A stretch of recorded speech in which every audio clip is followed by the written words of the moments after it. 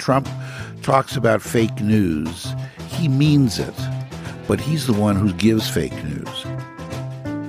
Welcome to another episode of Mind of State. I'm Betty Tang. And I'm Michael Epstein. And together we are your hosts.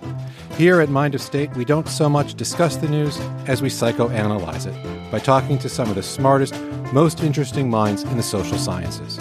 We like to say that we put Trump and Trumpism on the couch in order to make America sane again. It's a daunting task, but we think we're up to the challenge. Hi, Michael. Hey, Betty. How are you? I'm good. So today our guest is Dr. Justin Frank, or Justy. Justy is a former clinical professor of psychiatry at the George Washington University Medical Center and a physician with more than 30 years of experience in psychoanalysis. He has also been a contributor to Time Magazine, The Daily Beast, The HuffPost, and Salon. All fake news sites, Justy. I know. Justy is also... Nobody's perfect. No, we all have our foibles. Justy is also a best-selling author, most recently of Trump on the Couch, Inside the Mind of the President. I have to say, as an analyst, the first time I read that title, I thought it was a Stephen King novel, because honestly, I can't imagine having Donald Trump as your patient. He'd be a nightmare, which is probably not terribly professional or nonpartisan of me to say, but what the hell. Anyway, welcome, Justy. Thanks for being here. Thank you. It's great to be here. So to begin, Justy, really, what was it like to write this book and have to delve into the mind of Donald Trump?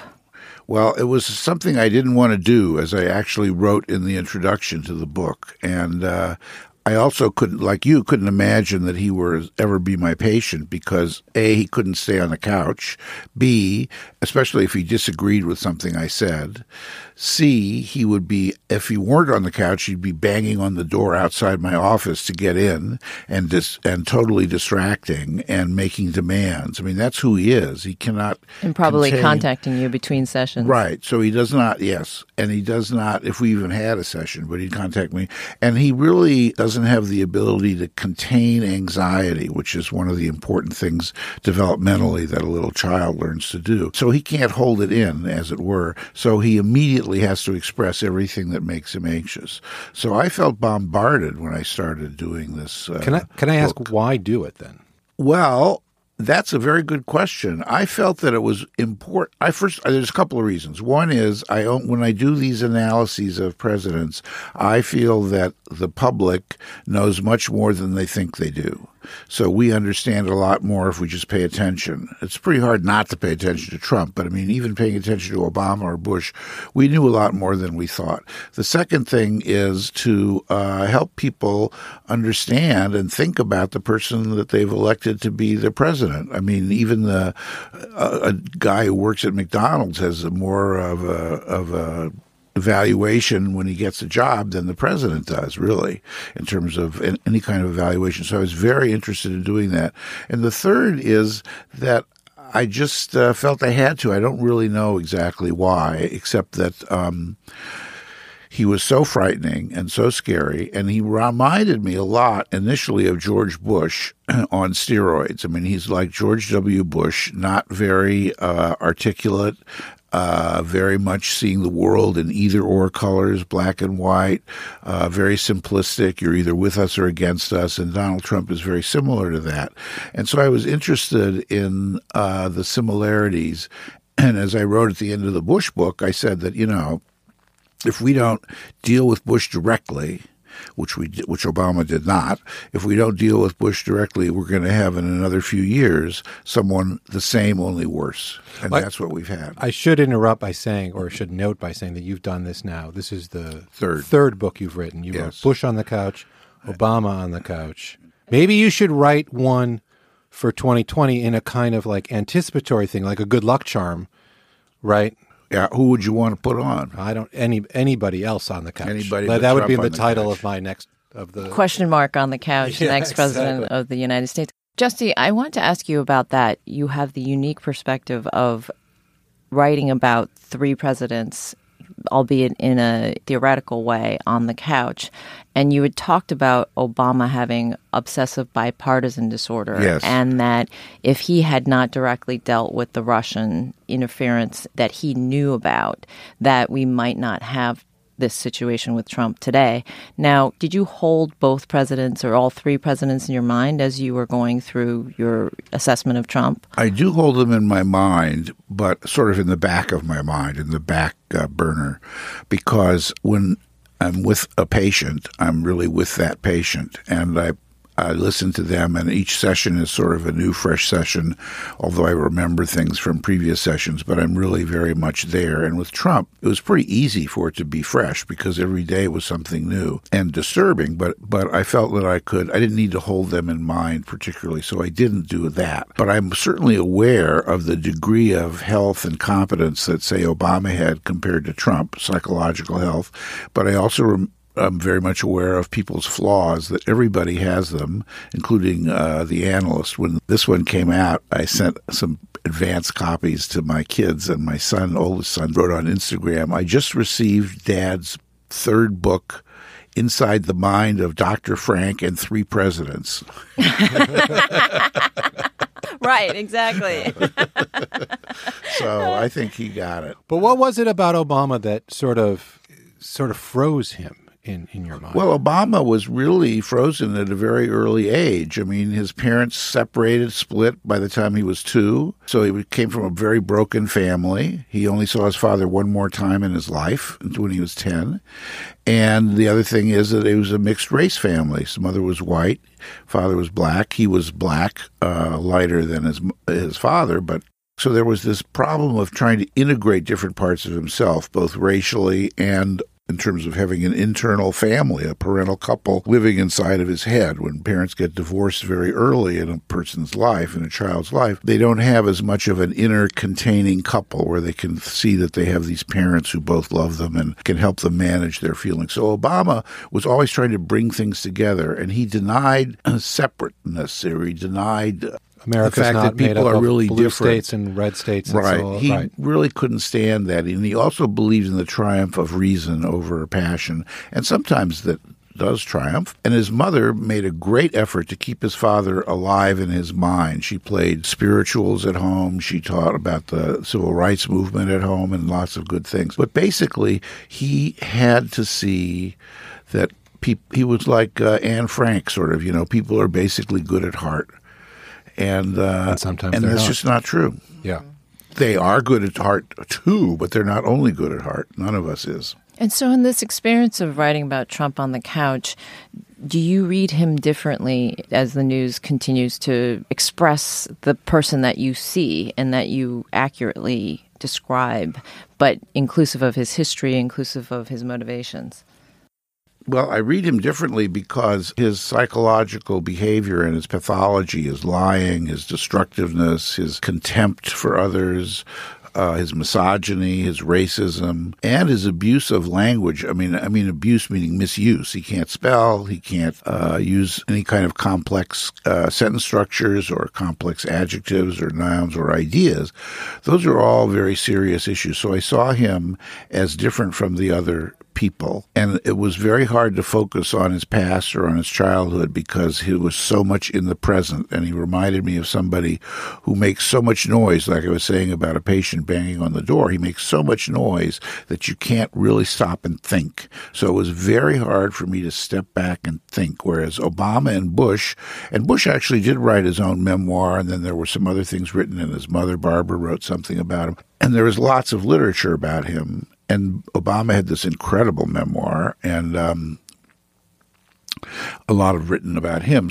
But not about Trump. So I didn't, but I didn't even want to get to it because I didn't have the time. He so really present makes tense. it hard to think. He attacks. One of his main things that he does is he attacks thinking. He attacks your ability to think. So the listener is either fact-checking or just aghast at something he says, or exhausted, and that's part of it. And you just give up, or people get very anxious because he makes people who listen to him extremely anxious. One of the things you said to Betty and me before we got going was that you read some of his tweets, all of his tweets. I read all of his tweets.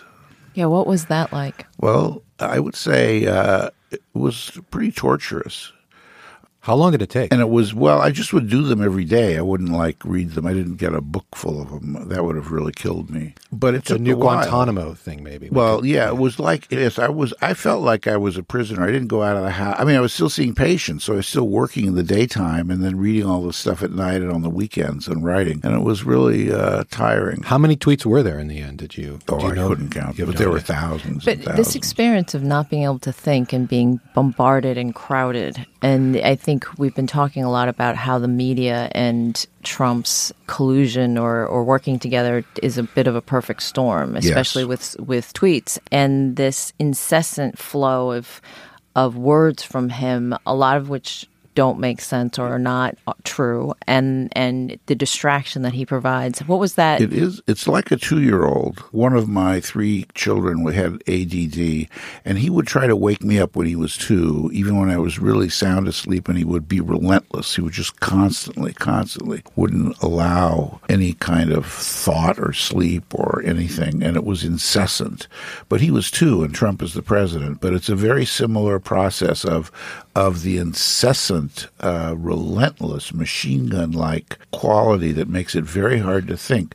The problem is that because of my training, I was trained in a particular approach to psychoanalysis, which is called Klein, Melanie Klein, and part of that involves the idea of projection, which is the pot calling the kettle black. So when Bush, for instance, said, "I'm a uniter and not a divider," I would think he was a divider and not a uniter. That he knew that about himself, and yet I don't know. I think it was unconscious. You think it was unconscious? It was unconscious. And I think that projections only work when they're unconscious. So when Trump talks about fake news, he means it. But he's the one who gives fake news. So that's an example of a projection. He's attributing something to someone else. But trained that way, I was also very mindful of a thing I read from Mrs. Klein. I hadn't thought about that in any interview until this second, but your questions are really good. Almost as if Betty's a trained analyst herself. Well, go figure. No, it's totally great. It's totally great. Because there was this apocryphal story, which is written down, so maybe it's not apocryphal, that when Melanie Klein had a supervisee, the supervisee said to Mrs. Klein, "My patient is projecting his confusion into me."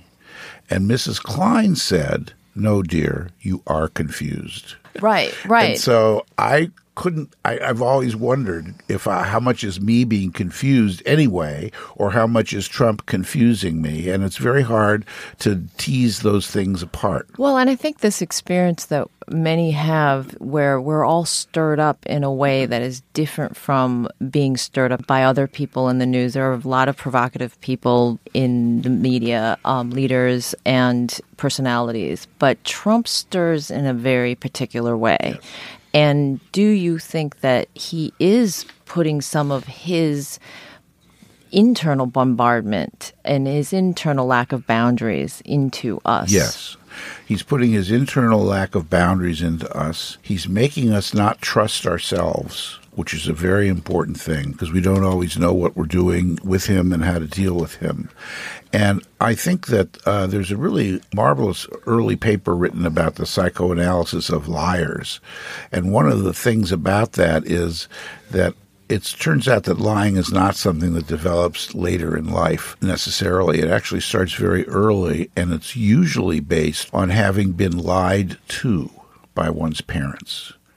So it's a modeling and picking up. And so the liar is actually behaving like his parents or her parents, and is also treating the people he's lying to as if they were the confused baby. So we become the confused people, and he lies to us. And he lies to us so incessantly that he's in a rage with his own parents for lying to him in a variety of ways. And so he treats us in this way that is very destructive, and he evacuates, I think, a lot of his anxiety. This is the first president we've ever had.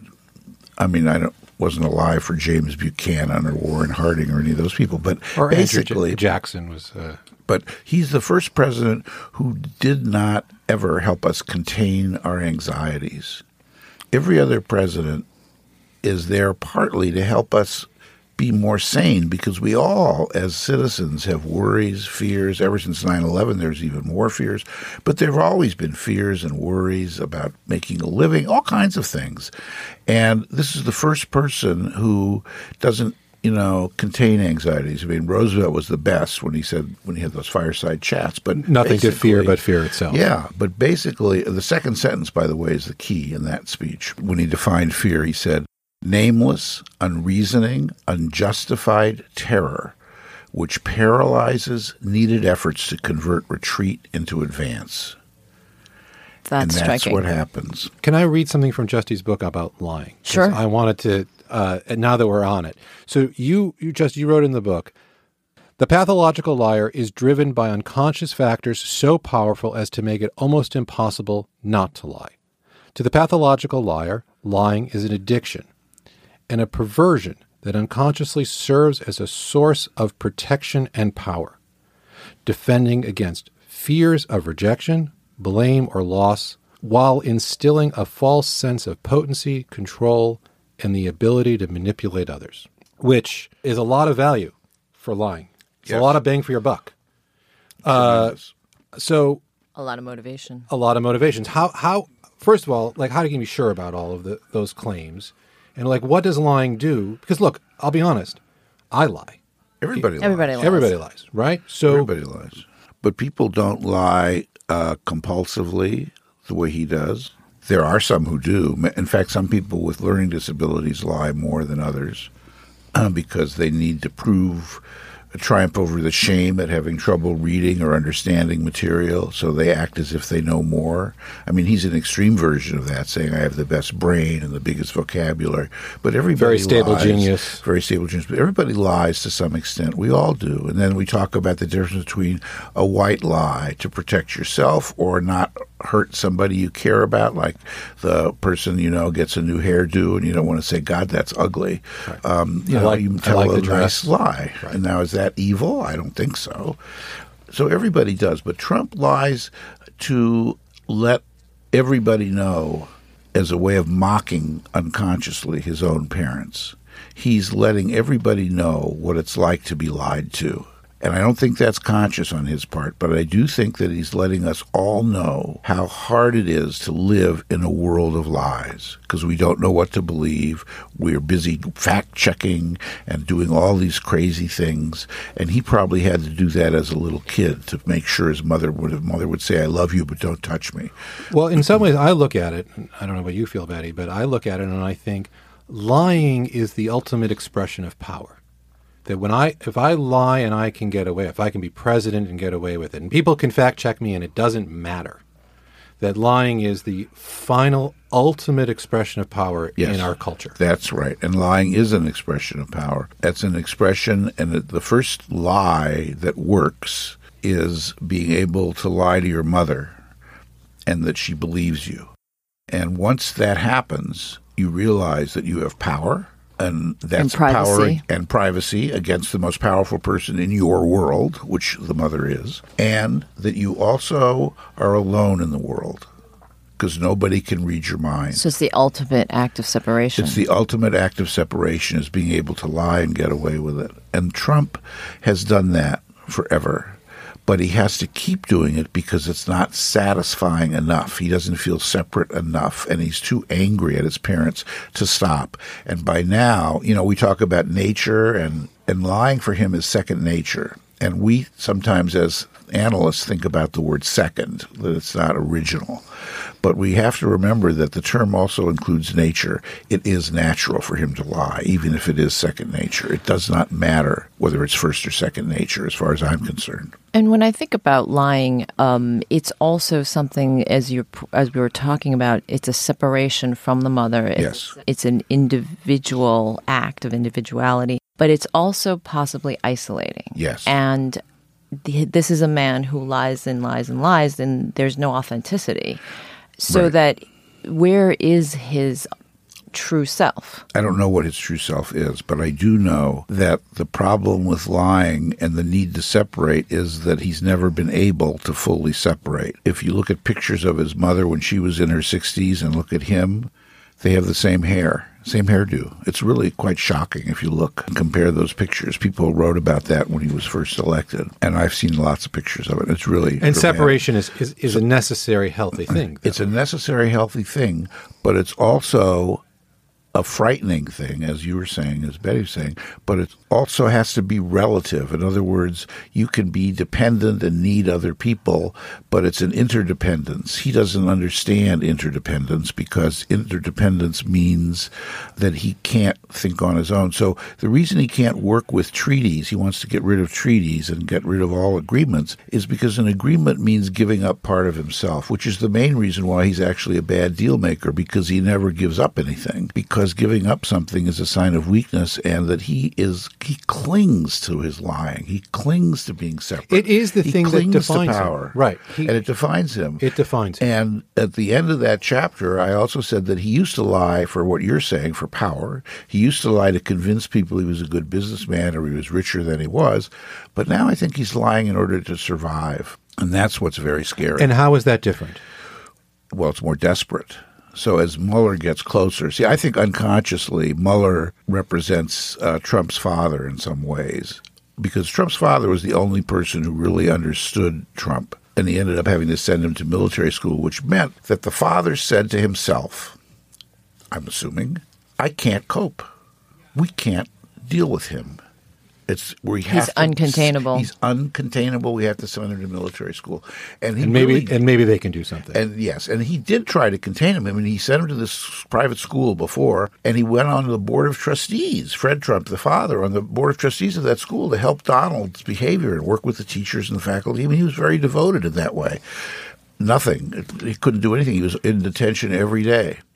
Scott, I ask you also, then what does all of that lying do to those people closest to the liar? We'll talk for a second what it does to us, maybe a couple of rings out. But I think about somebody like Kellyanne Conway and her assertion, which we all rightly mock, that's an alternative fact. What it does to the people close is that they have to, when they love and they need the liar, there's a part of them that doesn't believe he's lying. There's a disbelief in Kellyanne Conway, so she makes a split.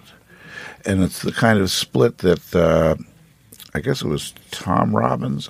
He wrote a play about the Bush people in Iraq called Embedded. And at one point, one of the reporters is talking about Bush, and she says, I know he's a liar, but I trust him. So it's the need to believe. It's the need to believe. And the problem is that the media now, the people who oppose Trump, who are concerned about him, and I don't mean just, psychoanalysts and therapists. I mean people who are in the media, people in politics, they're doing fact-checking all the time. There's no point in doing fact-checking. It's a waste of time because he's always lying. And what happens when your fact-check is, it means that you can't believe he's lying at some deep level. You're shocked still. Why would you fact check? Who cares? That's who he is. We have to let go of that fantasy. Or you fact check because you think that the intention is somewhere to tell the truth.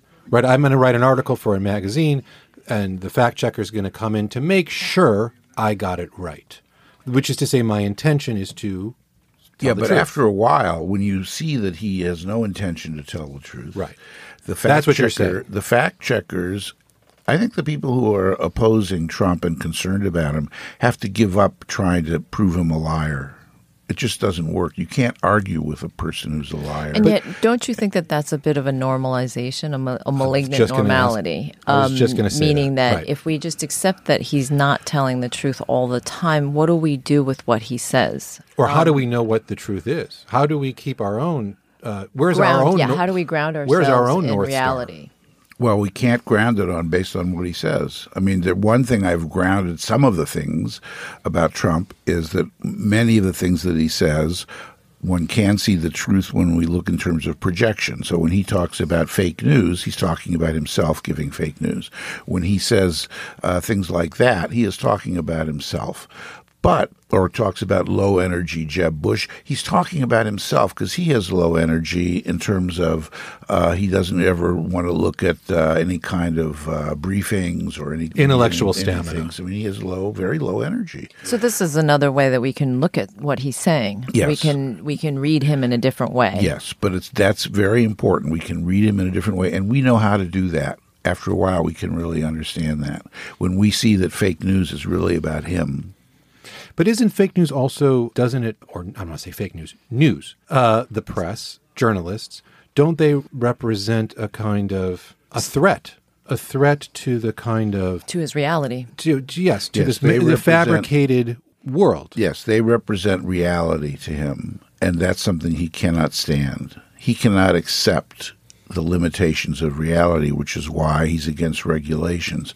The reason he's against regulations has little to do with business or corporations. It has to do with reality, that he hates the reality that you have to take other people into consideration, that you can't just grab something out of their hand or grab something under their dress or whatever it is. You can't just do what you want to do. He can't stand that, and that's the way he always has been. And it's a very disturbing impulse problem that you see a lot of times in young children to some extent, but they grow out of it, or their parents set limits, or there's a way they can turn it into fantasy. He doesn't turn it into fantasy. If he thinks it, he does it. It's one thing to have a thought about wanting to do something. One thing that, Justy, you're pointing out is this ambivalence about boundaries and limits. Yes. And yet here we are with this campaign promise of a wall.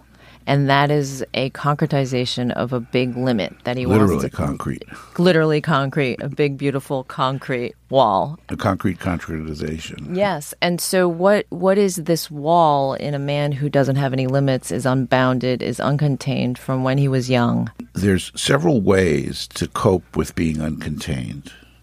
One of them, which we were talking about in certain ways, is to project disturbing elements outside yourself and put them into someone else. So like you suddenly become afraid of a parent or afraid of the dark or afraid of monsters, have night terrors as a 2-year-old. The wall is an inner wall, and it's a wall to keep out danger and terror that is originally projected by him. So he has to see himself as a good, powerful, strong boy, strong man, and everything that is potentially hurtful or destructive comes from outside. Is on the other side of the wall. Is on the other side of the wall. So whether it's Mexicans, Muslims, his mother, his father, or most probably projected parts of his own destructive aspects of himself. That he can't acknowledge. So he can't acknowledge. So he will desperately cling to the wall because he doesn't have a choice. So there's no point in negotiating about the wall with him. We have to find some way of dealing with him. But the fact is that he is emotionally disabled. He has a disability. And the disability is an inability to integrate different parts of himself. It's a refusal to look at himself. It's a refusal to integrate.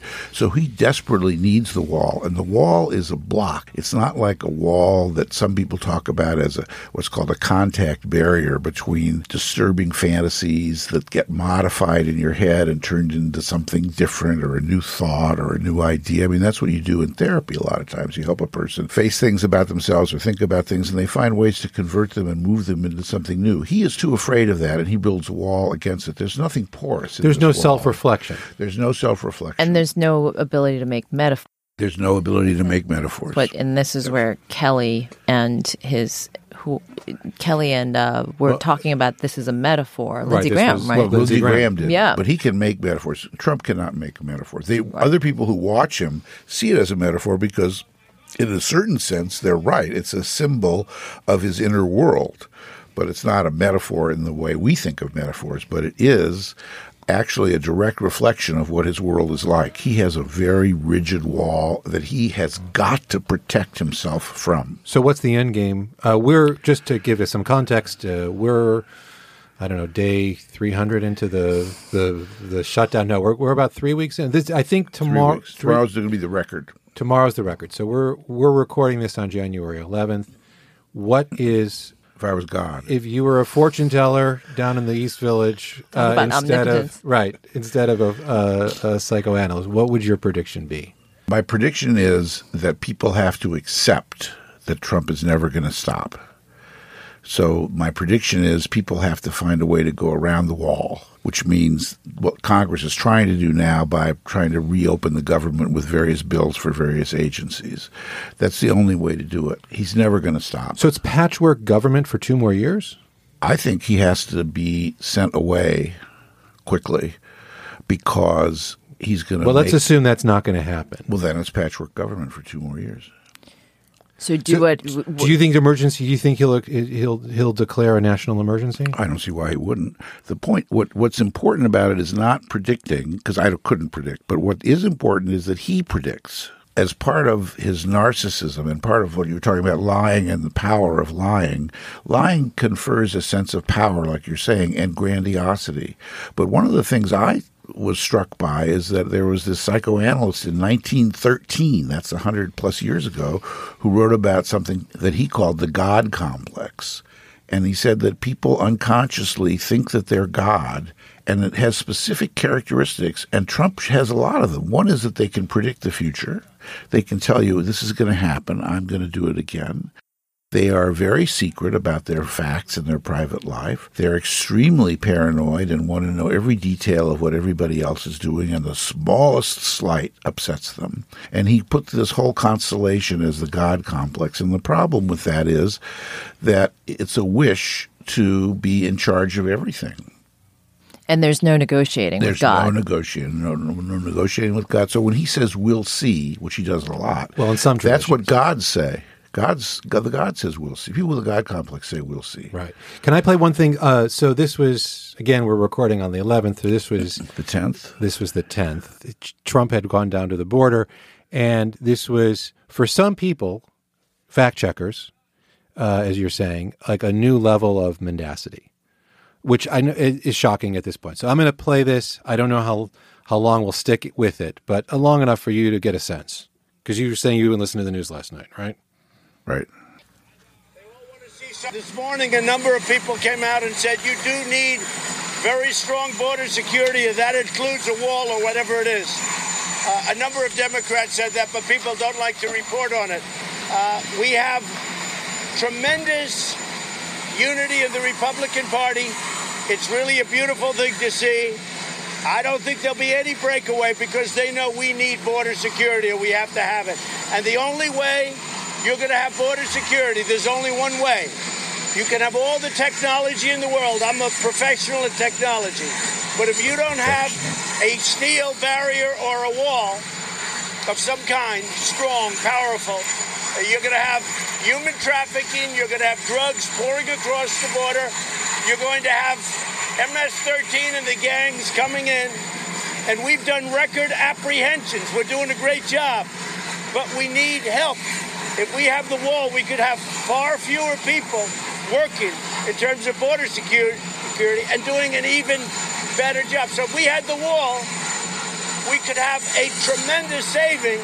I really believe the steel barrier or wall would pay for itself every 3 or 4 months and maybe even better than that in terms of overall. So that's it. Just a couple of things, because I know the fake news likes to say it. When during the campaign, I would say Mexico's going to pay for it. Obviously, I never said this, and I never meant they're going to write out a check. I said they're going to pay for it. They are. They are paying for it with the incredible deal we made called the United States, Mexico, and Canada USMCA deal. It's a trade deal. It has to be approved by Congress.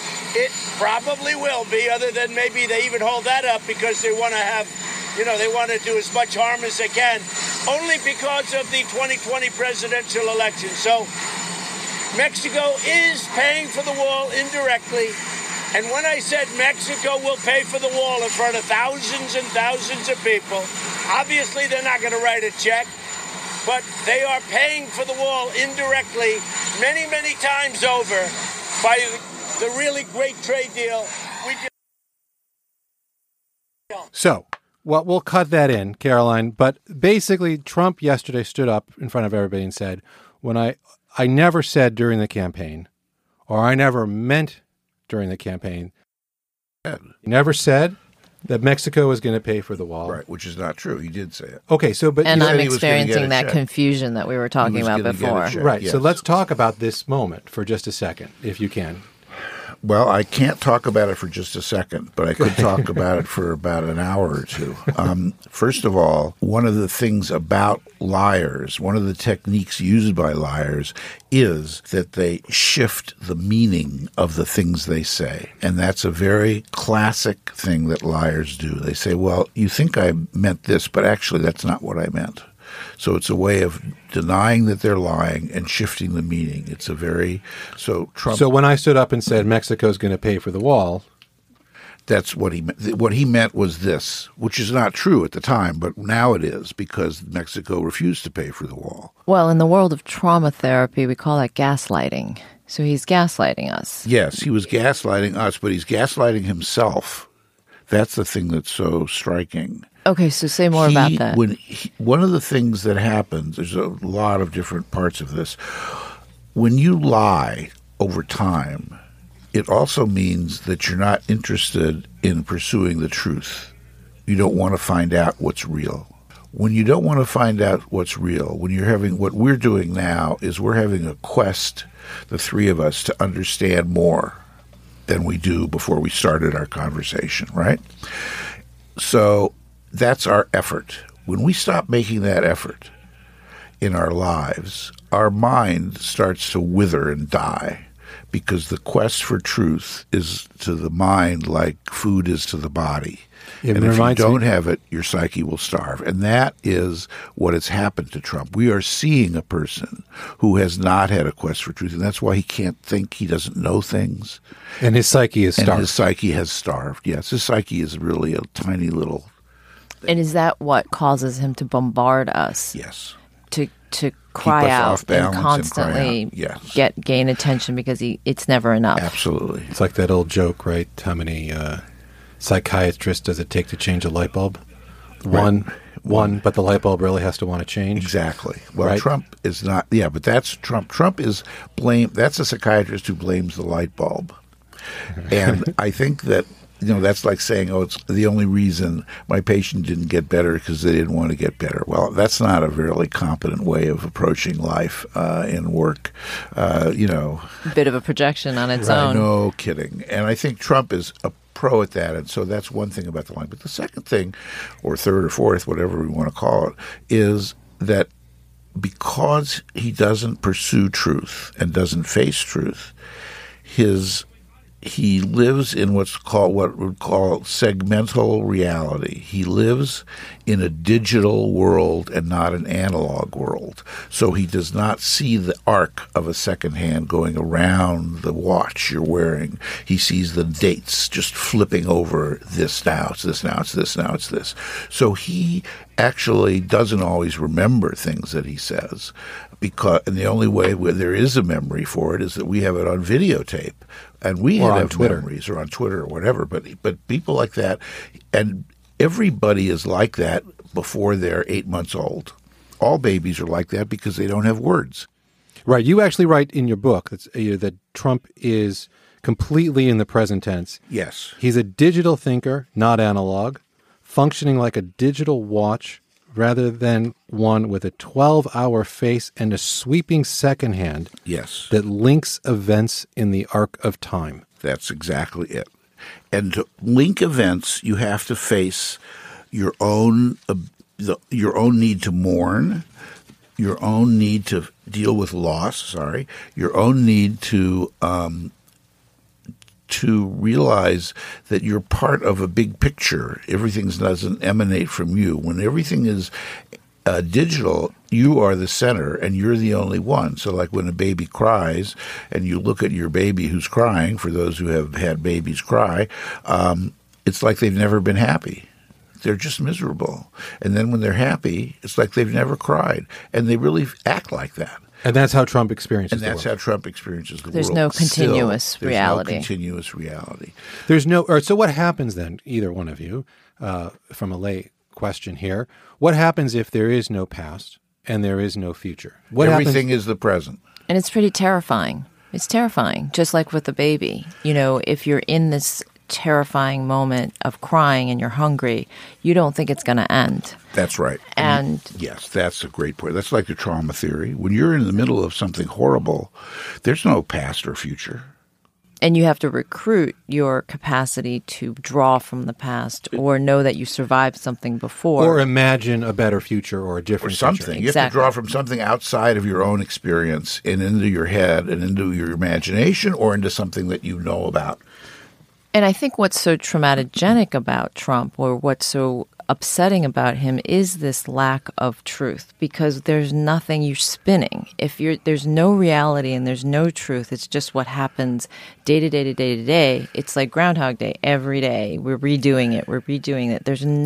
If there's no continuity, there's no thing to reference. There's no reference point. What this points out, though, is a couple of things. One is that unconsciously, the three of us and many more of us have always believed in continuity. And and part of that's because of our own psychological growth and who we are. But part of it is also a belief rather than that continuity is necessarily a fact. It is still a belief. And what I think that we have thought about, and so many people talk about, the institutions of government, the institutions of this are going to protect us, the institutions of this. That's a fantasy about continuity, and it's a fantasy that you can expect certain things. I wrote, not in this book, maybe I did, I don't remember where it is, but I wrote a while ago that it takes much longer to build a building than to blow it up. And we've built a lot of buildings in this country, and great things, and lots of laws and lots of growth and lots of struggles, from the Civil War to depressions to World War I and II, lots of different traumas. Slavery, and slavery, all of that. Yeah. And so those are things that over time have been forged and built. But he can knock off the Supreme Court with boom like that, or knock off Congress, boom. We don't think that's true, but I think it is true. And that's what's the most scary thing. And that's why it's important to understand him. But at the same time, it's also important to know that at some point, understanding has to give way to action, because it's not going to change anything. Well, it's interesting you say that, because I actually disagree in the first 2 years, but I'm looking forward now with the wall and the notion that he's going to, if he does declare a state of emergency, that's the first real break that I would see with the constitutional norm. I mean, he's had a lot of breaks with it. Sure, but one way the or travel ban. But the travel ban ends up going through the court system. Emoluments. What about emoluments and getting all that money from Trump Hotel? He started that from the get-go. Yeah. No, but I know. But if you take the travel ban, it goes through the court system. And the courts are the ones that make the final decision in the Supreme Court. Whether you agree or disagree with that decision, at least made it. Here is one where I feel like you're starting a precedent, if he does declare a state of emergency, that becomes like the crack in the foundation of the Republic. Yes, because it means anything can become a state of emergency. Correct. Now, the original idea about that had to do with Watergate and Nixon and resignation and all of those things. I mean, because it was, I think, in 1976 when law was passed. I have one thing I want to read, which is written in 1941, before any of us was born, and it's about Donald Trump without using his name. So I'll read it as if it's about Donald Trump. Do you want to tell us who wrote it? Yes, Bud Schulberg, and it's called What Makes Sammy Run. It's a novel, and it's highly worth reading. This is what this guy's talking about Sammy. He was the smartest and stupidest human being I'd ever met. He had a quick intelligence, which he was able to use exclusively for the good and welfare of Donald Trump. And that kind of intelligence implies stupidity, where other people might have one blind spot. Trump's mind was a mass of blind spots, with only a single ray of light focused immediately ahead. Yeah. That's Sammy Glick. That's Donald Trump. That's striking. The media, for both of you, Justy, Betty, since Trump has sort of appeared on the national stage, and certainly since he became president, commentators, presenters, journalists of all stripes have now sort of bled into your professional space. Yes. And they offer analysis and diagnosis.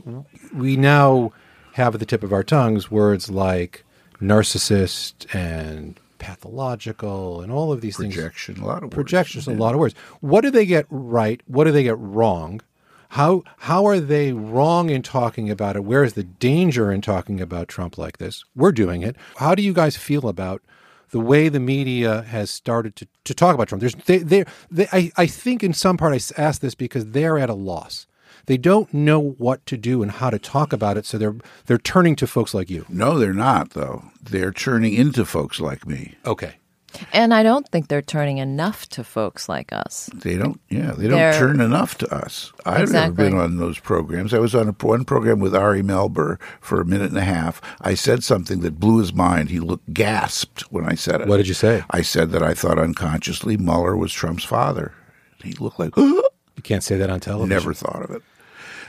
And that was it. I was never invited back. That's a year ago. And I said, well, I'll invite you back after the book. I said, okay, now the book is out. And do you think it was because it was just too shocking, or do you think that it was too complex? I think it's more the first. It's too shocking, but also I think that people who are interviewers are much more comfortable having other pundits who are not therapists say he's a narcissist. Make generalizations, because if you're a person who's a pundit and you have somebody like us on, they'll be afraid that we're going to analyze them.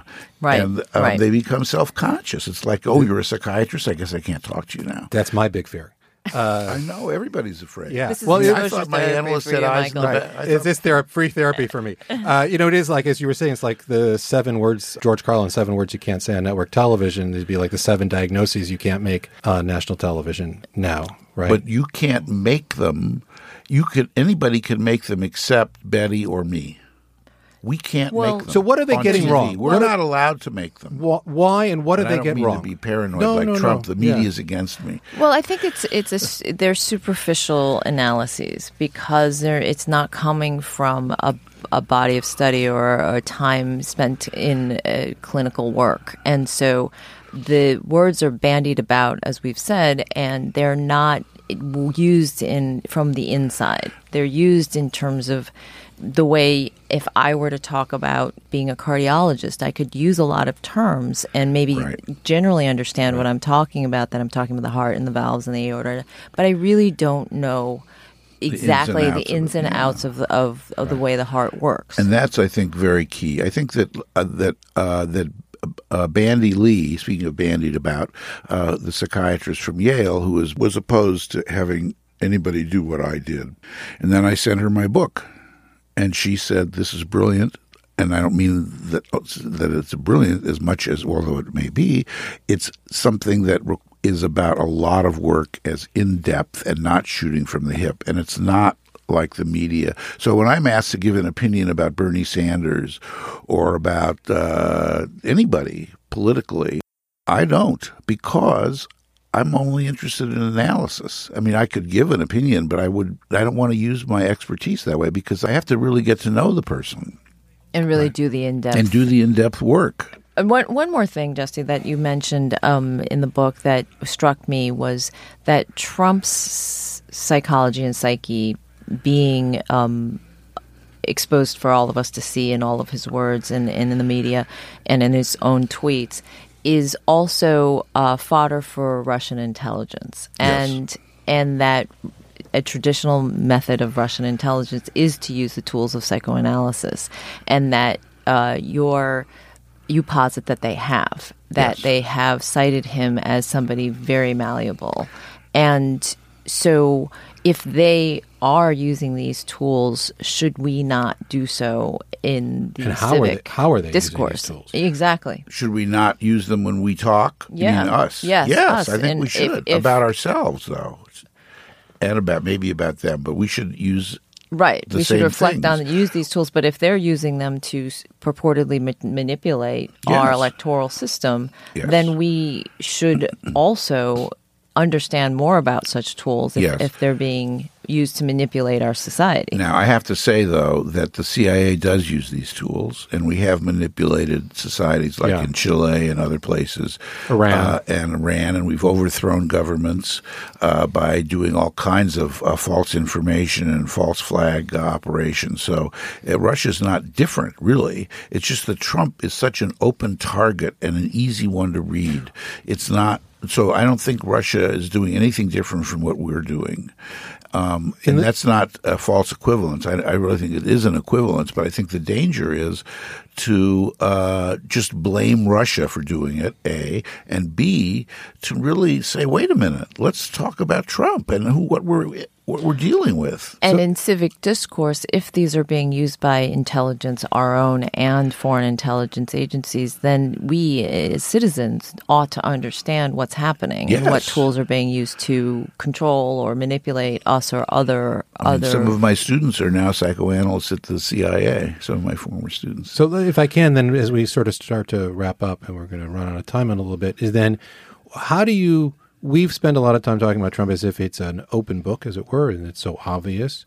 Where do you think the appeal comes, and how do we... Oh, my God. Yeah, I know. Maybe we'll have you come back. But seriously, it seems self-evident to you, and yet it is somebody who has enormous power and an enormous hold on a lot of people who we don't want to belittle. He's like a person who, instead of... When a child has night terrors, he doesn't come in the room and give the child a flashlight. He turns on the lights.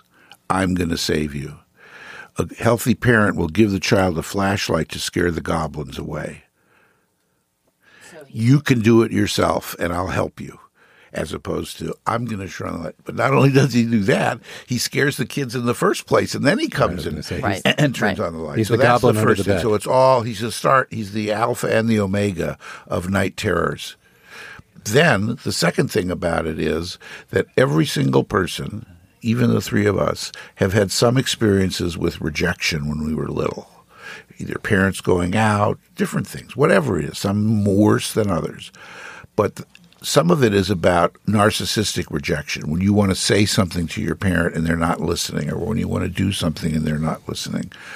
Trump is a victim of that, I will say, and he taps into that in so many people. So his base is very much talks about the Washington elites who don't pay attention, who are blind, who are indifferent, and that's because he had indifferent parents in a way, and I think that he can tap into that in a way that's very powerful. And I think that it's important not to underestimate his power and connection, that he is like a Franklin Roosevelt of the right in terms of able to tap into things.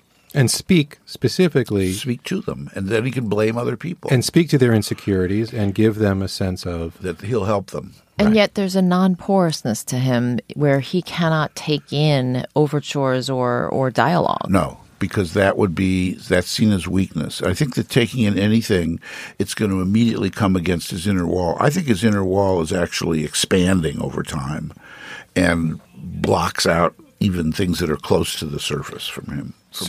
So in the end, do you have hope for the Republic? Yeah, I have hope that we can accept the fact that we can't deal with a psychopath who is this relentless. You can't out-argue them. You can't defeat them. You have to either impeach them or vote them out. Right. Right. All right. On that note. On that happy note. Yeah, on that happy note. Well, or you have to have a podcast. Or you have to have a lot of podcasts. Yeah. Because you can't even out-tweet them. Right. Well, the thing about it is... It's true. It's actually true. You have to quit everything you're doing. Well, but the thing is endless that energy. the real answer to all of this is to not read the tweets, is to ignore them. That's I mean, right. that really is. I mean, that's actually what I tell my patients. All the press, all the complaining, the bitching. But you were saying the opposite about a half an hour ago. You were saying, both of you were saying, well, then how do we know what's going on in the world? How do we know what's true? You don't have to follow him. I mean, well, I do it's a tell. problem. I think we have to titrate our own exposure. Yes. And I also think it's part of the media. Minds. Like, why is it that there's a breaking news every morning about what he's tweeted? Who, at the end of the day, because he draws attention and why does therefore money and money. Oh yeah. Well, we've reached the end of the session. Mind of State is a production of Mind of State Media, LLC, and Hanger Studios, NYC. Our Crackerjack producer is Carolyn Quash. Our engineer is Rick Serbini. Mind of State's original music is composed by Joel Goodman, courtesy of Oeuvre Music. I'm Betty Tang. And I'm Michael Epstein. You can connect with us on Twitter at Mind of State Media, on our Facebook page, and on our website, mindofstate.com. You can also subscribe to our show on the iTunes Store or wherever you get your podcasts. Thanks for listening, and we'll see you next week.